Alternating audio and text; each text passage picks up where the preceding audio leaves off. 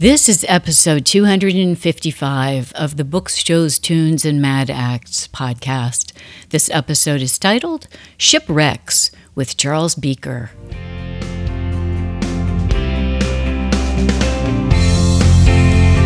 Welcome to Books, Shows, Tunes, and Mad Acts, the show about stuff we like. I'm your host, Jennifer Crittenden, and sometimes I'm lucky enough to be joined by my co-host, Bill Aho, who has an ear for good music and an eye for the extraordinary. Books, Shows, Tunes, and Mad Acts is brought to you by Discreet Guide, the training company for improving your speaking and writing skills. We hope you enjoy the show.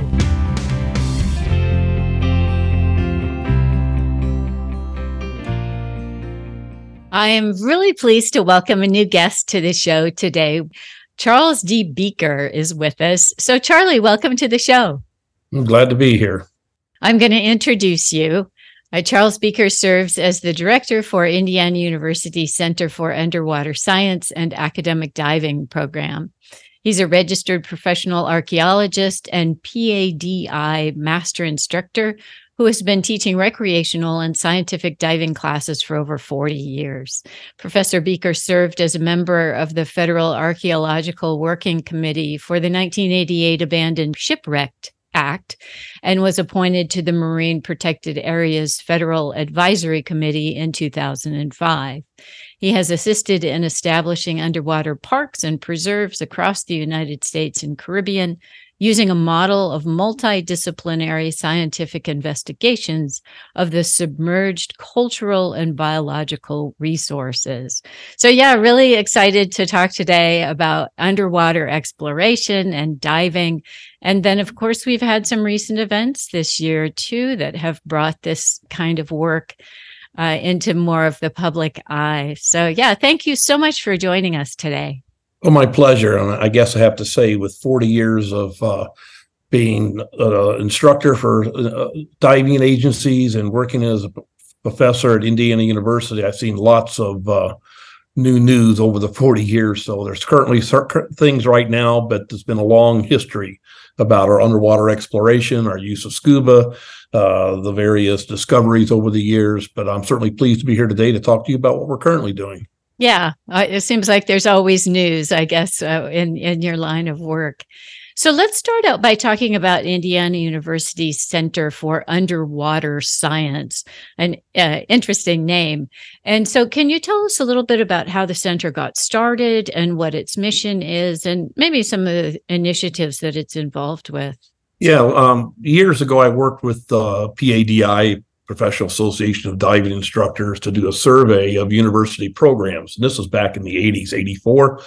And we found that most academic diving programs were in departments of physical education, which is where I was housed at that time. You got compressors, you've got tanks, you got equipment, you do training. We like to laugh at my university every year when my freshmen, sophomores come in. I ask them, was billiards and badminton and volleyball full? So you're in my scuba class, or what's going on here exactly? But the answer is that we were teaching scuba here at Indiana University since 1963, one of the oldest training programs in the country. Scuba kind of coming to the United States in the late 50s, and then training organizations in the mid 60s. So with that in mind, there's scuba. Now, I got the Center for Underwater Science involved by being a full-time faculty member starting 1984. 1992, looking for a way to take scuba as a tool to go underwater and do some kind of research. So still today, we have the center that does the research arm at the university for underwater explorations, the archaeology, the biology, the coral studies, and so on. And then we have the academic diving, which does the training of the blowing the bubbles and the skills and clearing your mask and so on to be a safe person underwater. Mm-hmm. So that's really how they evolved. And there's two separate programs. I happen to be the founding director for one and the second director for the other. And we're very pleased that we can offer this opportunity for our university students and get our faculty also involved in what we like to call meaningful research opportunities. I hadn't realized that until you explained it. Yeah, there are kind of two things going on there, the diving and then also the research that you do while you're down there.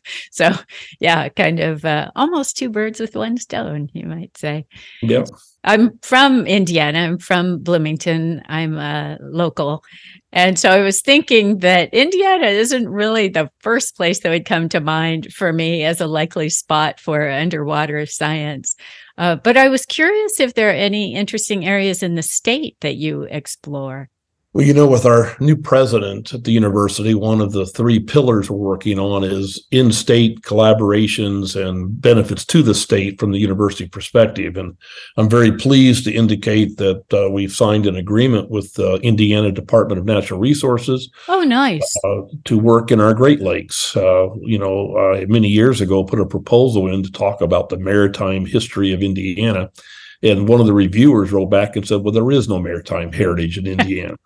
And of course, that's a real fallacy. I see. We might have the shortest amount of lakeshore being just over 40 miles, but we have in excess of 50 historic ships in our waters. Oh, gee. Only 14 have really been surveyed, but most recently we've convinced the state of Indiana and put successful nomination to make our second shipwreck nature preserve. Oh. So we have two sites in the Great Lakes that are shipwreck nature preserves, and that's different than the 296 other nature preserves in the state. But these sites are relatively shallow, accessible to beginning divers. We've got buoys and markers on them, historic plaques, interpretive materials we're developing to really recognize that there are historic shipwrecks, one of them on the National Register of Historic Places, and they're available for visitors to go do beginning dives in the Great Lakes. That's really amazing. I had no idea. Can you tell us about the first one? Where is that shipwreck from? Well, the two shipwrecks are somewhat related in that they were both in the end of their lives used for pulling sand up off the bottom of the Great Lakes, reclamation for what now is Indiana Dunes National Park and Indiana Dunes State Park. So the first shipwreck nature preserve, we surveyed it in 2000 and recommended. Prior to my work, an archaeologist for the state, Gary Ellis, surveyed it in 1984 to 86. And we both concurred it should be a park or a preserve. So in Indiana, it was designated as a nature preserve in 2012. It's right out in front of the pavilion at Indiana Dunes State Park. So literally you can sit at the pavilion, look out on the water, see the buoys. You can look on the beach and there's the propeller off the site, interpretive panels. So you don't have to go visit it to appreciate the significance of the site. The second one is the Muskegon, which I like to call it the Peerless because it launched in 1872 as the Peerless. It was one of the finest, described the finest passenger ferry boats in the Great Lakes at its time. A wooden-hulled vessel with, of course, a propeller and steam-driven engine. But it, as it got older, 30-some years of running from Chicago up into Duluth, carrying passengers and cargoes, eventually it sank. And they raised it after 4 days, so fairly quick. But now you got a passenger ferry boat with the ballrooms, the various estate rooms, and so on. And they just couldn't justify fixing it back up for a passenger ferry boat. But it did become a gambling boat for a short period, but even that didn't work out after a few months. So it got converted to be just a barge to carry the sand equipment. And ultimately it burned in Michigan City right in front of the historic lighthouse, the old Lighthouse Museum, towed out and was sunk about a mile out from Michigan City. So those two, that's off of Mount Baldy. So those two are readily noted from the beaches. They're both less than 30 feet of water. They both represent technology of the Great Lakes, and they're both our historic shipwrecks in Indiana. Isn't it amazing the stories that there are for these things? It's like each one is its own adventure tale or something. Well, it is. And, kind of completing that thought of maritime heritage of the state of Indiana, we have a lock system here that virtually bankrupted the state in 1832, one of which is still now a state park. We've got the Ohio River with river boats on the Ohio. One that we're interested in is the Alice Dean, which was captured by Henry Morgan during the Civil War to cross over from Kentucky to Indiana. and ultimately set a fire and drifted and sank. And we've got the location information, are interested in working on it. So recognizing the value of these sites is a mission for us at the university, but also not just the value for what we think as archaeologists, but the public value, the sustainable use of these sites, the idea that they are our resources, and as such, they should be managed, they should be studied, they should be promoted, and they should be accessible in these particular cases. Yeah, it's so interesting to see the evolution of thinking about historic locations. I think we're getting better at that as a species, I guess, or whatever we are. But yeah, it's so interesting that so many things are perceived as junk or trash, and then eventually someone realizes, well, actually, there's quite a lot of value and interest in this, and that evolution of thinking is very interesting to me. Well, I think, kind of to add to that thought, I'm a diver. I started diving in 1963, became an instructor in 1974, worked full-time at the university since 1984.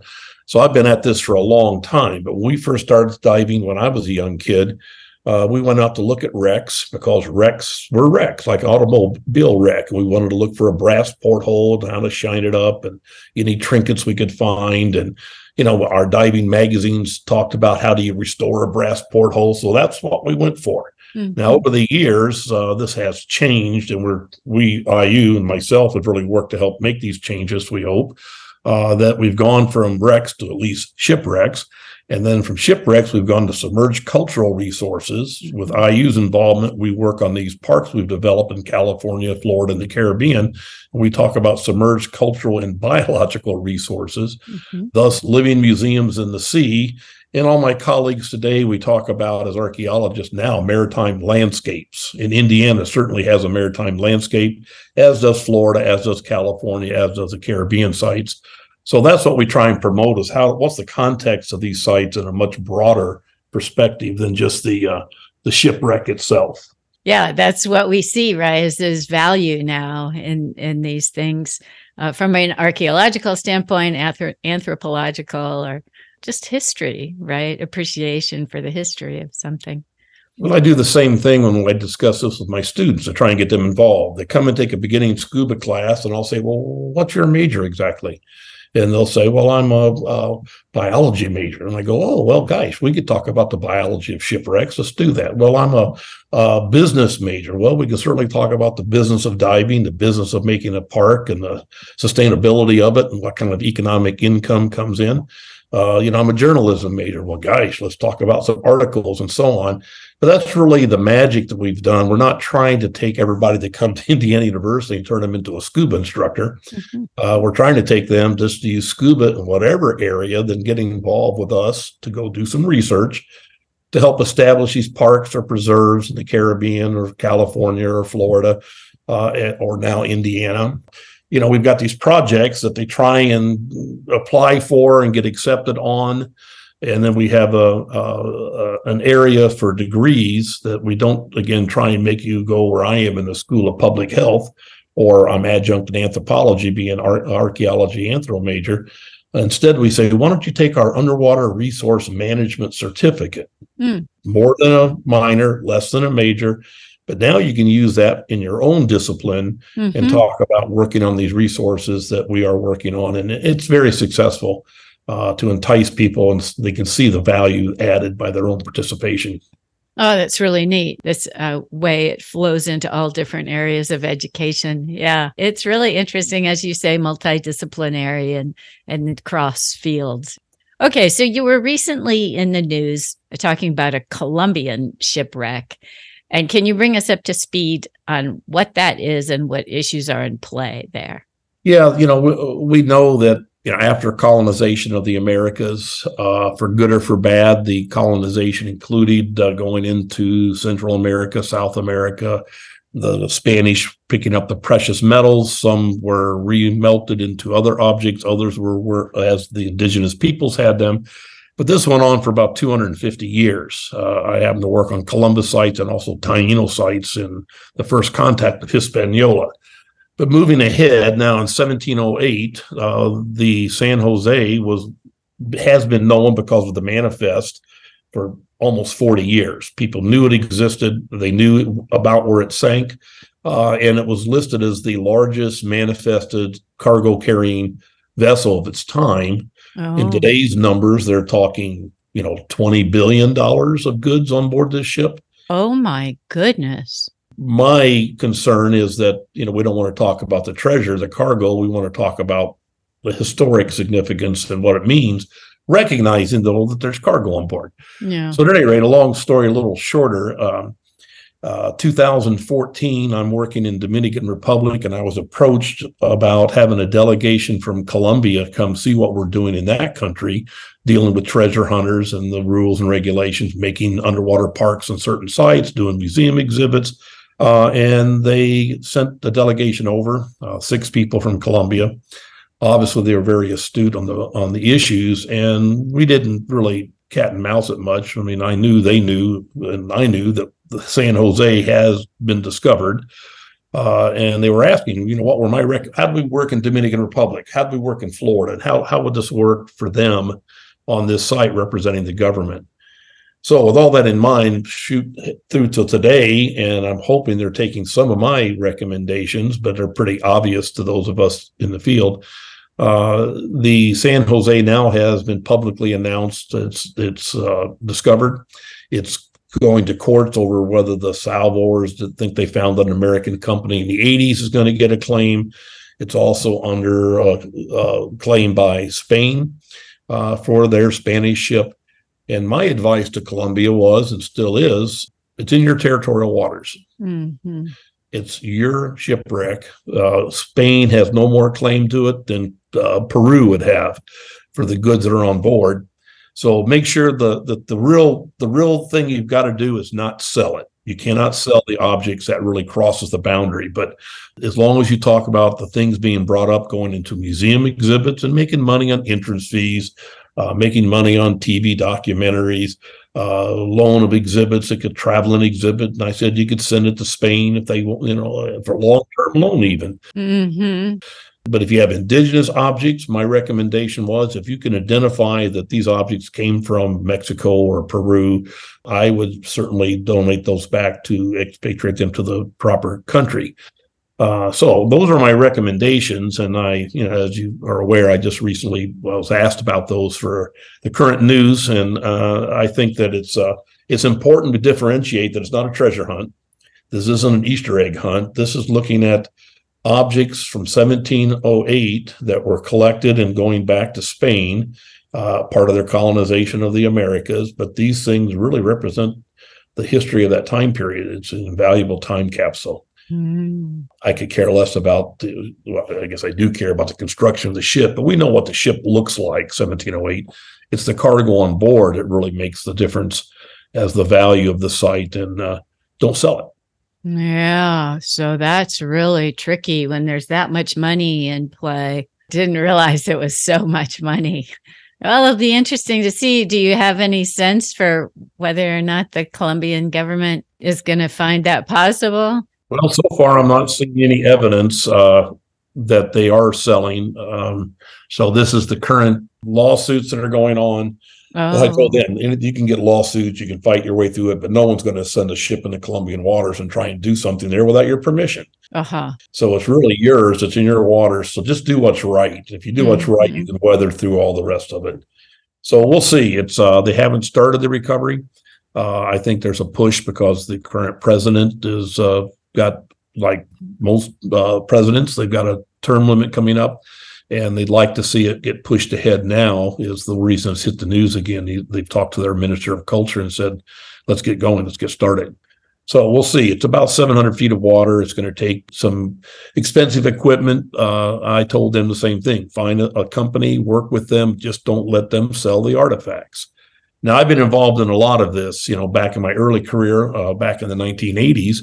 We worked in the state of Florida in 1988, established an underwater preserve on a 1733 Spanish galleon, one of 12 ships of the Gold Coast of Florida, hit in a hurricane. And the treasure hunters in the 60s and 70s were legally making money, splitting 75-25%. And yet we took the one site that had been totally impacted by treasure hunters, had to put cannons back on and an anchor on it, underwater plaques, mooring systems. But now we have, in 18 feet of water off of Isla Mirada, Florida, the San Pedro Underwater Archaeological Preserve, where you could go next week and go snorkeling or scuba diving on a Spanish galleon. That same approach I've used in Dominican Republic. I think the most noted would be the Captain Kidd shipwreck, an Armenian-owned vessel, went down in 1699. It was captured off the coast of India. It was built in Surat, India, ended up in the Caribbean. Captain Kidd was loaded with precious cargoes. He attempted to leave it behind and thought he was coming back and went with a smaller vessel, probably most of the real treasure, if you want to call it treasure, to New York, turned himself in because he's being accused of piracy. And ultimately the ship was scuttled, it was set afire, and then it was found by a local that asked the government about getting some cannons. I looked at the site and said, I think that's what the treasure hunters are looking for. Their permits ran out.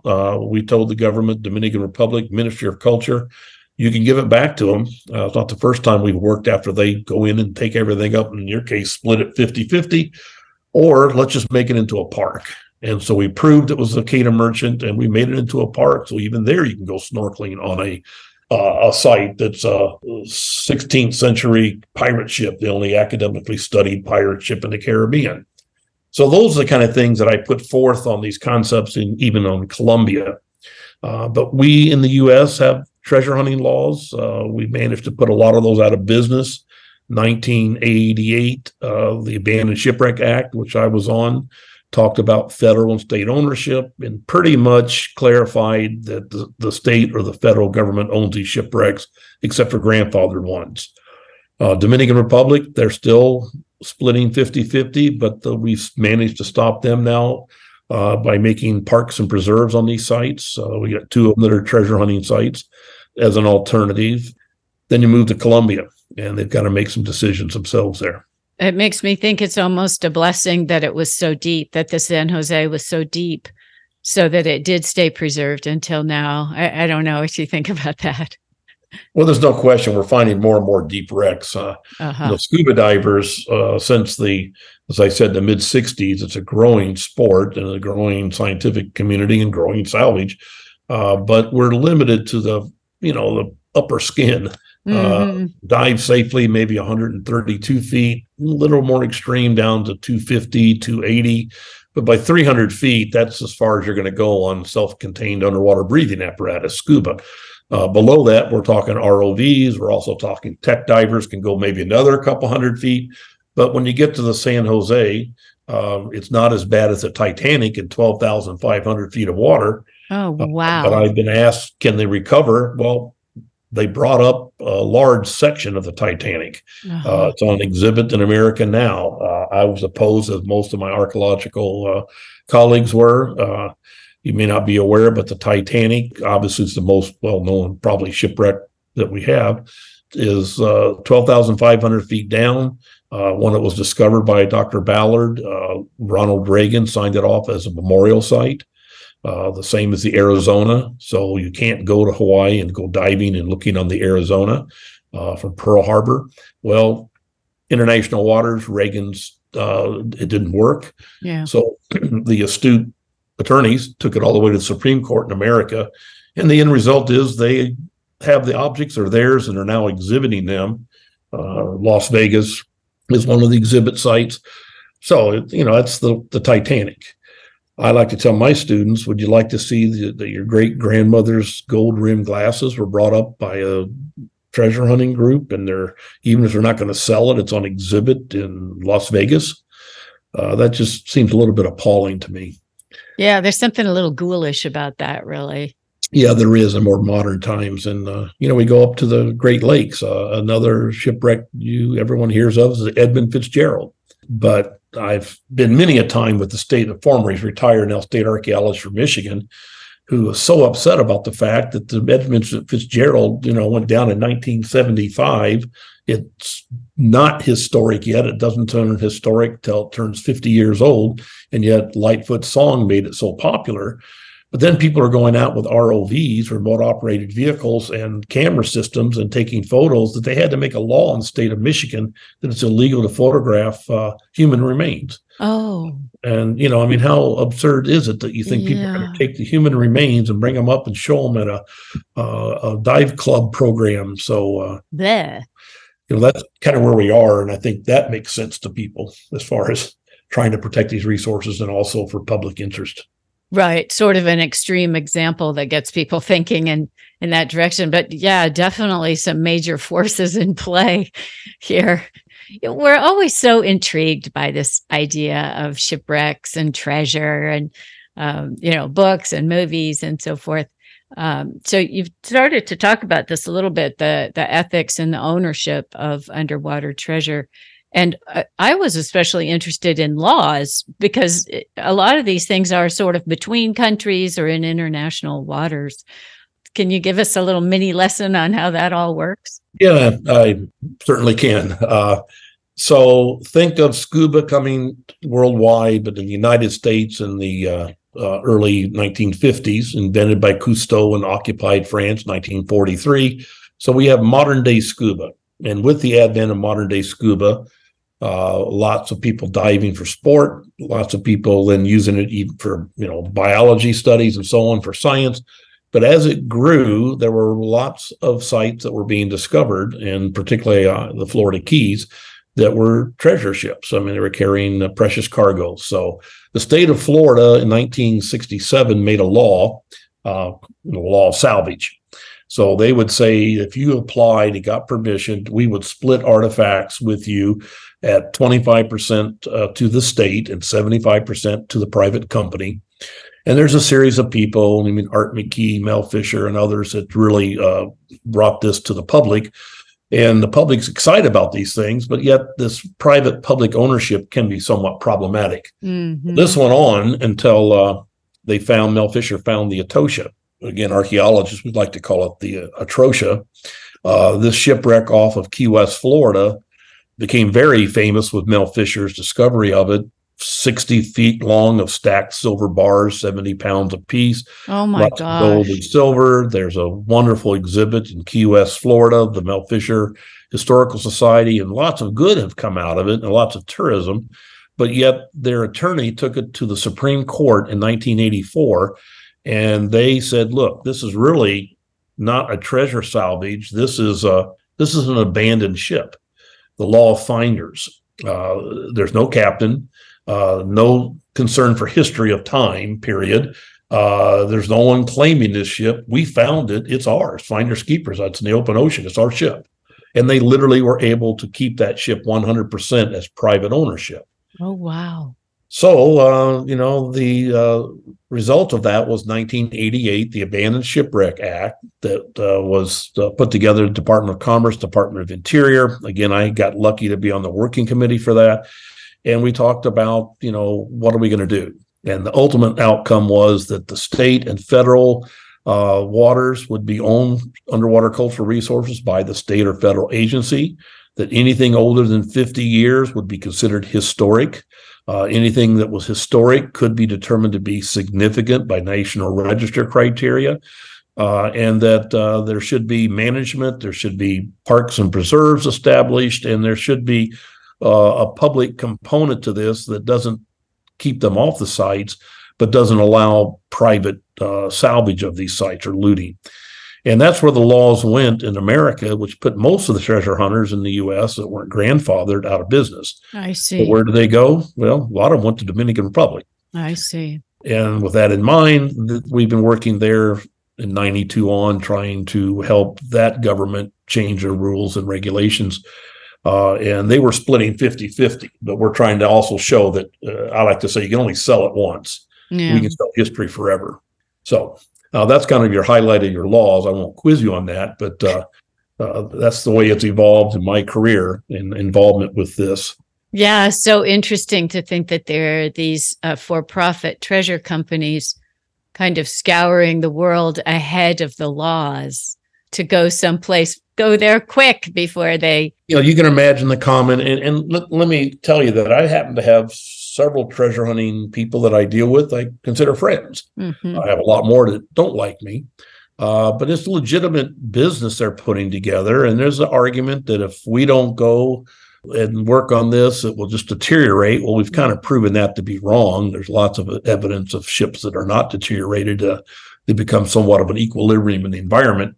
But you can understand that if there's private money going in, people want to see investment and private money coming back. And I'd like to say that's great. Let's do it in museum exhibits. Let's do it in television programs. But let's not do it in selling. You shouldn't be selling these Ming Dynasty cups from 700 feet of water in Colombia to try and finance the operation. Mm-hmm. So that's really the ethical side of it. You can have legal and you can have ethical, but the line is drawn at selling. I see. I also have treasure hunting friends. The Wida is a fine example off of Massachusetts. This is a pirate ship that's been brought up by a private individual, Barry Clifford. And I've had many a conversation with Barry who, says, look, I've never sold a thing. And that's true. But the problem is, he's an explorer and we're both members of the Explorers Club and we talk about these things. But, I tell Barry that when you pass, you die, your kids might not have the same opinion. And then they sell these objects. And so you end up being a treasure hunter after all. So it really, the solution there in my mind, and I tried to work towards this, it has not succeeded yet, was to look at having the state own these objects, but yet have rights to exhibit those objects. And that's what I told Colombia. You can loan them to Spain. Mm-hmm. You can still loan them, but you can put a 100-year loan to go to Spain and let money be made and generate some funds and get a percent back to yourself. Mm-hmm. So in today's world, the business of museum exhibits and shipwrecks should be such that there's ways to figure out how to finance things without having to sell those objects to private collectors to put on their mantle on their fireplace at home. Mm-hmm. Yeah, that's that's the image, right? As some rich person that displays something in their home and that's like, wow, how cool am I have this thing. But of course, it is depriving the public of being able to see it. I really like your idea, too, about what happens in one generation isn't necessarily what's going to happen in the next generation. And so that's really a potential pitfall with private ownership is that we are mortal. And so something that we try and do in our lifetime might not persist. All kinds of different issues that you're having to deal with. Well, one of our issues now, too, if I can interject on that, is we are creating shipwreck parks or preserves, and we're calling them a phrase that I've coined really from 1956. Frenchman Philippe Dion talked about the sea, Mediterranean, being a museum awaiting its visitors. That struck me as a young kid reading the English translation of the French book. And I've held that thought all the way through they really are. I mean, you got coral reefs, but people want to see shipwrecks. And if you can take a shipwreck and add coral to it, you've really got something of interest. So we are establishing, starting 1988, opened 89, the San Pedro as an artificial reef and a living museum. So that was our first concept in the state of Florida. Now they're calling their multiple ships living museums. And if they're buoyed and marked and interpreted and managed, they're living museums. We've done the same process now in Dominican Republic. We've established 5 shipwreck living museums in the Dominican Republic. 2 of them are treasure hunting sites. And it's important that this alternative is to let people go and snorkel and dive and see it, but not touch it. We like to say, take only photos and leave only bubbles. That's our motto we like to put out there. We put it on the plaque underwater to interpret the site. Mexico yesterday inaugurated one of their sites, a submarine, the H-1 submarine. So the first living museum in Mexico. We were involved with one of our alumni on this work, and this is off the coast of Baja, California, and about 50 feet of water. But it's a World War I submarine that sank after the war. Loss of life, the captain and 4 sailors. But it's there, and now it's a living museum in Mexico. So this idea that these sites are actually part of the environment spins out of the Abandoned Shipwreck Act and the law. that they should be recognized, not in isolation, but again, as part of that ecosystem. Mm-hmm. Then you take the maritime landscape of what's around it, what ports and cities and activities are going on. So this just keeps working, spinning its way up. In the case of Indiana, again, we're nature preserves, but our statute for nature preserves include calling our 296 terrestrial living museums. That was in the statute before we got involved. So it was a natural for us to call the living museums shipwreck nature preserves. So I want to include the fact that in my career, I've seen a lot of changes, not only from the protection of the cultural resources underwater, but also the biological resources. And anyone that's paying attention at all knows that we have a tremendous die-off of our coral coverage. We were all shocked that last summer, Florida Keys, the water temperature was in excess of 100 degrees Fahrenheit. Wow. In the water. Wow. That's just unheard of. So tremendous coral bleaching. We hope not all die off, but they were talking that, maybe as much as 98% of the corals were impacted. Wow. We'll see as the weather changes whether the algae, the zooxanthellae, can come back and these corals can survive. But I've seen a lot of change in my diving career, and a lot of shipwrecks impacted, a lot of corals impacted. And kind of my mission at the university is to get people thinking about how we can make these sustainable, but protect them for future generations. Yeah. And, documenting that, observing that, measuring all that, clearly very important, since that's not something that we see on a daily basis, right? It's just people, specialized experts will be observing that. Well, it's the 21st century, and I really don't believe that you're going to get four of your best friends together and go try and find a shipwreck and loot it. Whereas in the 1960s and 70s, that's what we kind of did. Mm-hmm. So times have changed. It's, again, 21st century. So now we need to look at these as finite resources, non-renewable resources, and recognize their historic significance, not just the cargo on board. They're not treasure sites. They are underwater cultural resources. They should be protected. They should be for the public. So even the public shouldn't destroy them. And they should be recognized as part of the environment. And that anywhere you have a shipwreck, you're going to have what we call fish aggregating devices, fads. A shipwreck is a fad. You go to the shipwreck, that's where all the fish are. You want to know where a shipwreck is? You talk to the fishermen. They go, well, right over here, there's something going on over here. So there's no question that these things are part of the environment, and important habitat for our marine environment, everything from the fishes to the invertebrates and so on. Interesting, right? Yeah, provide a new kind of home to somebody different. Oh, that's funny. Well, let's talk about the Titanic, because that's, of course, something that comes into people's minds right away. Always huge fascination with the Titanic. And so tell me what exploration has been done there and how you feel about future investigation. Well, the first thing I'd like to do is talk to the Titanic. Have you been to the Titanic yourself? No. Well, no, neither have I. But do you recognize the value of the Titanic? Well, based on what you've just been educating me in the last 30 minutes, yeah. Okay, well, what I'm saying is I use this as an example, saying I've never been to the Titanic, you've never been to the Titanic, but we can appreciate the Titanic for its historic event and the movies afterwards and the articles and all the things, now exhibits, but yet you don't have to go there to appreciate it. Uh-huh. Ballard again discovered it and did not want to give the coordinates on it. The U.S. indicated it would be a memorial site, so it'd be respected as a grave site. This didn't hold up in international law. So we do have exhibits. There has been some salvage, some attempts still to do that, but the ethics of it seems very difficult to justify. So you've got this ship in 12,500 feet of water. You're down there several miles underwater. It takes a lot of technology to get to it. Temptation is to bring things up.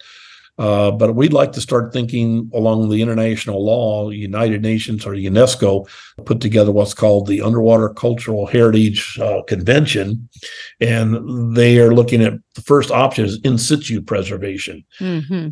I guess I don't have a problem with people looking at videos to see the Titanic, visitation there. But of course, as you know, the submersible that blew up imploded. I gave some expert testimony on that. This was a terrible event, but it was also terrible in that they were charging money, $250,000 for two passengers, a father and a son, to go underwater. I'm sure they signed release forms, but to take experimental equipment down to those kind of depths and take public down there, it's one thing to have video of it, but to take people down and then to have them die due to lack of proper either design and or maintenance. And we could argue that point, but that's what the courts are doing. That's a terrible thing. Yeah. So I'm okay with visiting inner space. I'm okay with visiting outer space. Where I draw the line is the public paying money to go there and risking their lives on technology that still is not fully vetted. It's difficult to even say what is safe down there. Yeah. It's a new horizon to go to those kind of depths. So I think the Titanic should be documented. I think it should be photographed. I think it should be filmed. I think they should leave the objects there. They've got some up already.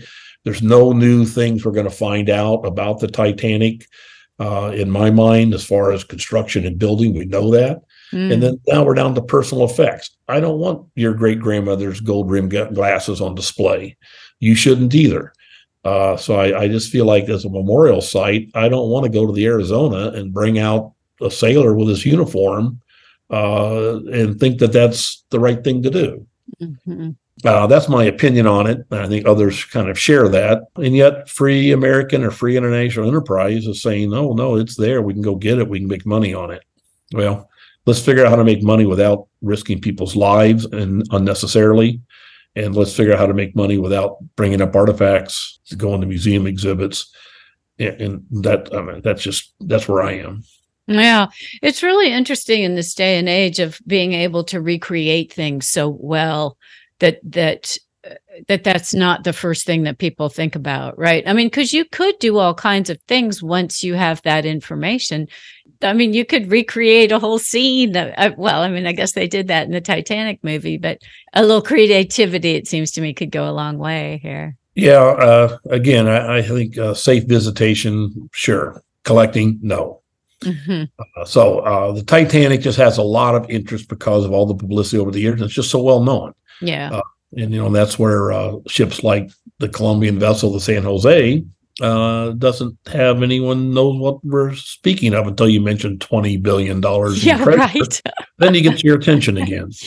I teach my students, and I'm a little shocked. Just last week, I tried it again. I was talking about marine conservations. National Marine Sanctuary is the first national marine sanctuary established. We now have 13 under the Department of Commerce. And the first one was on a site called the Monitor. And I asked my students, what can you tell me about the Monitor? And I got a lot of blank stares back at me. And I'm going, the Monitor and the Merrimack, the Monitor in engagement in the Civil War. The Monitor is the first ironclad vessel utilized in warfare. And then they go, oh, that Monitor. Oh, yeah, I guess I know what you're talking about. But, I kind of rest my case. And if you don't know about it and promote the history of it and tell people, then it's just a big blank. Yeah. Now, meanwhile, the Monitor, they brought up the turret and the cannon. Is a wonderful exhibit now available.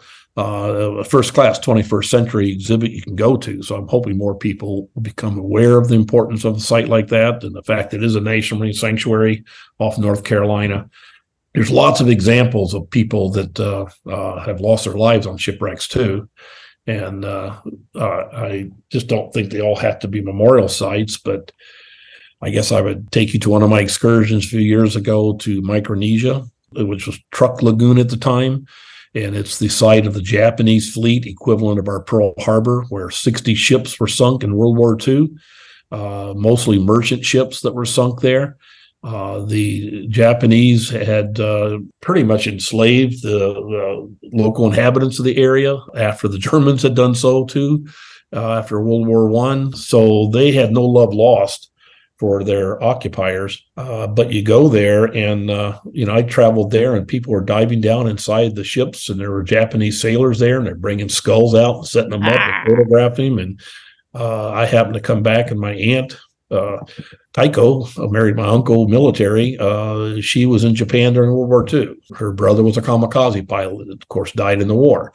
And I'm asking Tychos, what do you think about, I didn't take any pictures of bodies, but what do you think about that? If we'd lost the war, we might be talking about the sailors in the Arizona doing that. Right. So, with that in mind, I just think we need to really have not only U.S., but an international view of what these submerged cultural resources mean, underwater cultural heritage, and how we can protect them, and what are the best rules and ways to do this. But a lot of it's international waters, and it can be usurped. I didn't realize that the Titanic was so deep. That's just it's completely different situation than these other ones that you're talking about. To go back to your idea about charging the public, especially people who don't have the wherewithal to judge the safety of the equipment that they're going into, there does feel like something very questionable about that. Well, the Titan submersible that went, imploded with 2 paying people on board.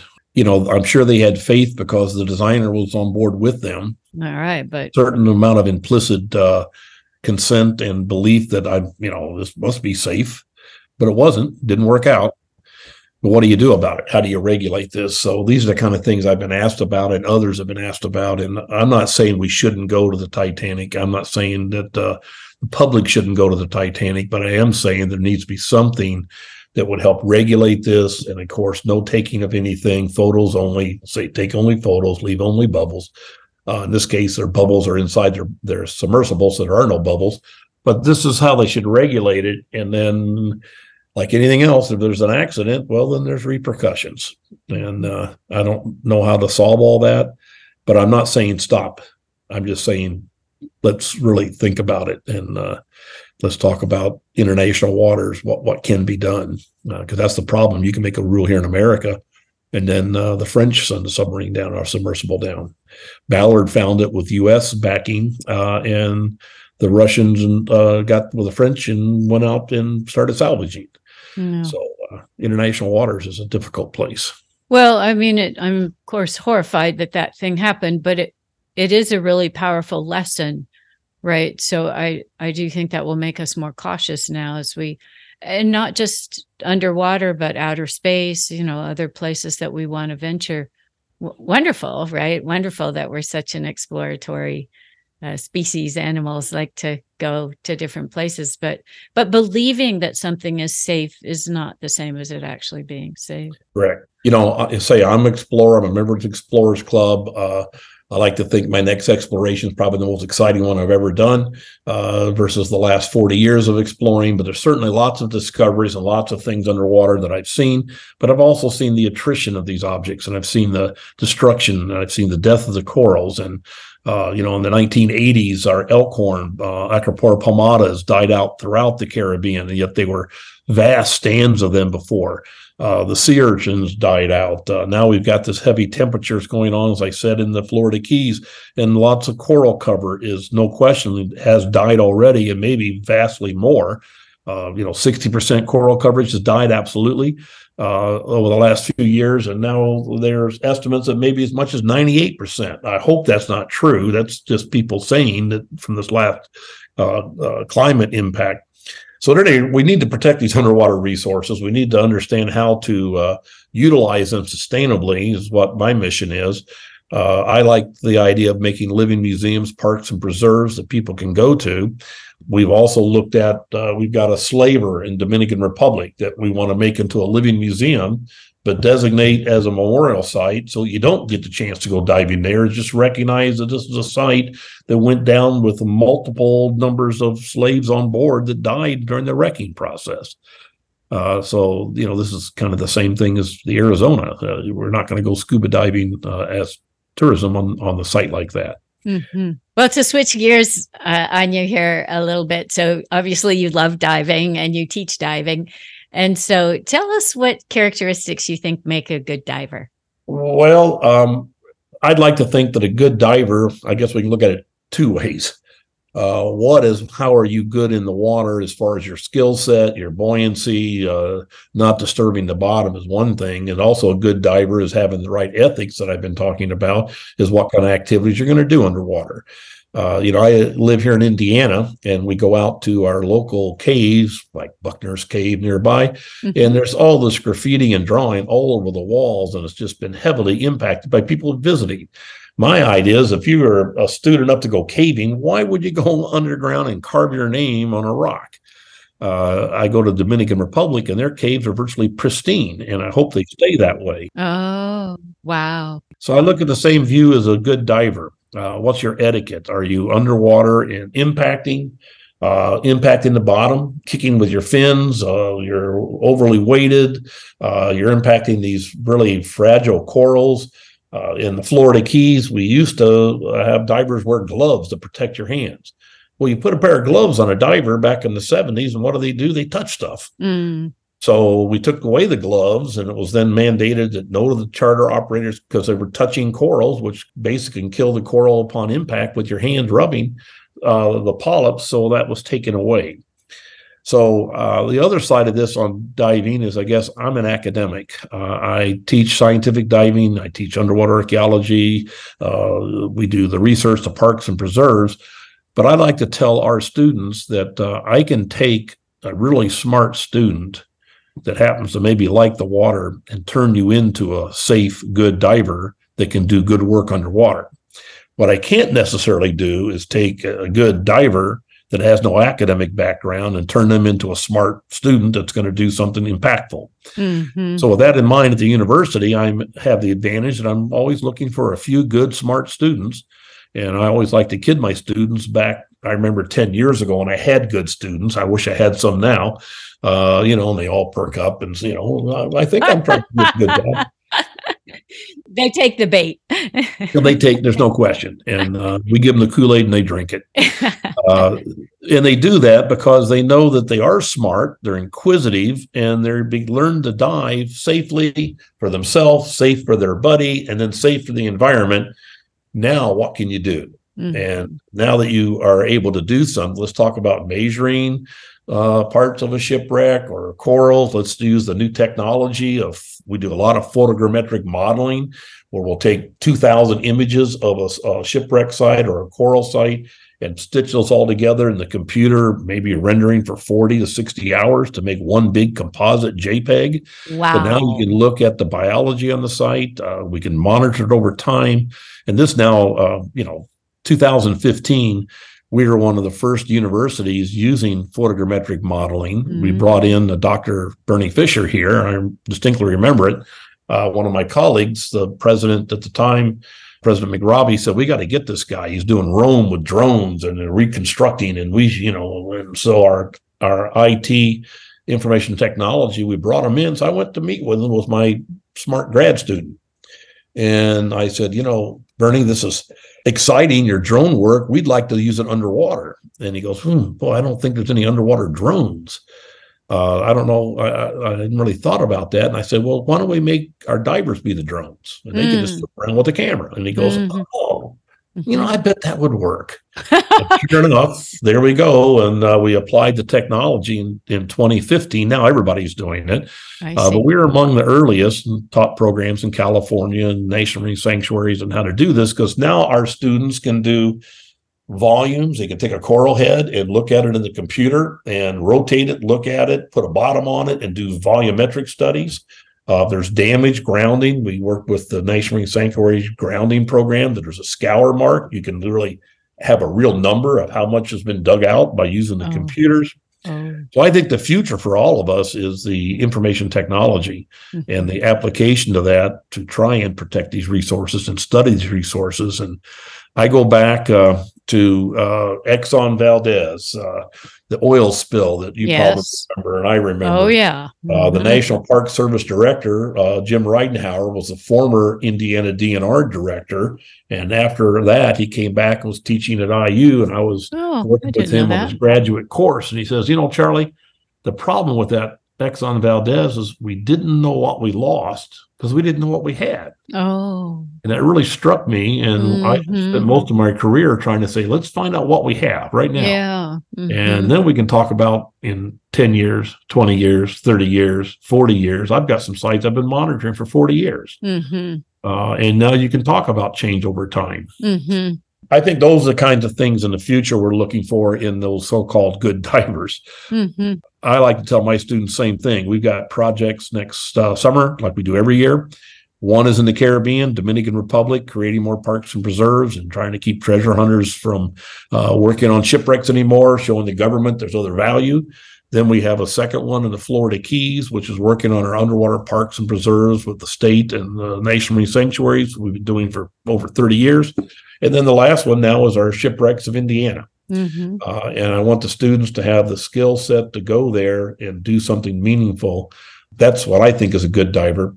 And when they apply and they say, I just love the ocean, and I've always loved the ocean, and my family used to go as a little kid, and I'd like to go to the Florida Keys with you, I tell them, I'll just take your application, tear it up, and throw it away.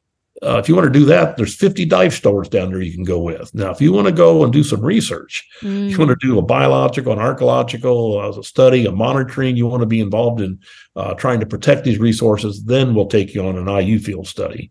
So that's kind of differentiating between recreational diving and our scientific diving. Mm-hmm. It's just really fascinating, all these different things that you're involved with. Okay, I'm going to ask you my magic wand question. I ask my guests this occasionally, and I thought this might be a good question for you. So if you had a magic wand, because so many of these issues are big and complicated, if you had a magic wand and you could just use your magic wand to change something, public's understanding of or appreciation for or funding for this kind of academic research, what would you use your magic wand for? Well, I don't have a magic wand. I know. But I often talk among colleagues, say, well, once in a while I'll play the lottery. And if I happen to win that lottery, what would I do? Yeah. I just do what I'm doing right now, but I do it better funded and I do it on a larger scale. To me, it's we need more academics. We need more resource management people from the state and the federal to protect these resources. I've seen a tremendous amount of destruction since my 1963 dives up through till today. And with that in mind, these resources, again, they're finite. And if we destroy them, they're gone. My students' grandkids, I want them to be able to go to the Florida Keys and see the San Pedro 1733 underwater archaeological preserve and hopefully in the best condition we can sustain it in. I want them to go on a Caribbean trip to the Dominican Republic and see the 1699 Queda Merchant, an Armenian-owned vessel that Captain Kidd had that was a pirate ships of the Caribbean. And I want them to go to Indiana and go dive on the Peerless, the current Muskegon. But if we don't try and protect them, they're all going to be gone. Mm-hmm. It's very destructive, people diving underwater and trying to collect things. That'd be my magic wand act, I guess.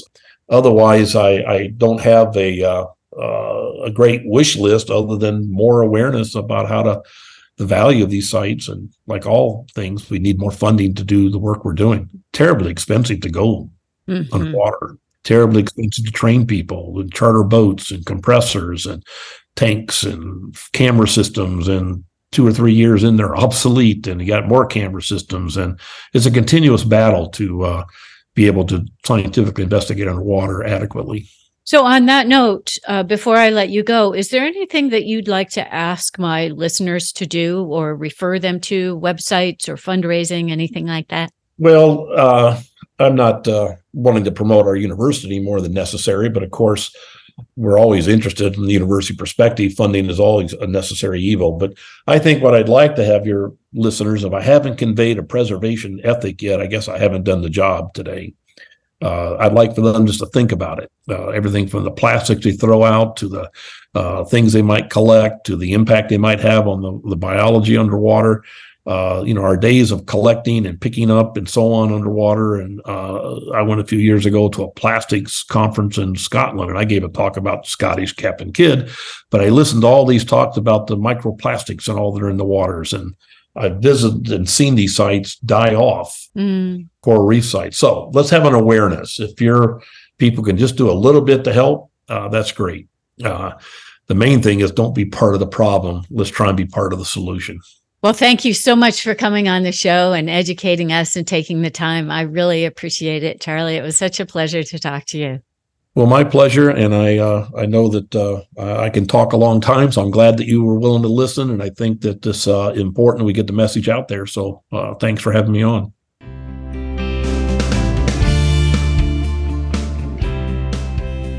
Thanks, everybody, for listening. We really appreciate it.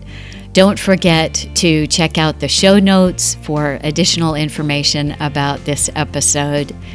And give us a like or a thumbs up on Podomatic or wherever you listen to your podcasts. We'd also love to have your support on Patreon. And get in touch. We'd love to hear from you through the internet or Twitter or whatever means works for you. And finally, thanks to Caffeine Creek for the theme music.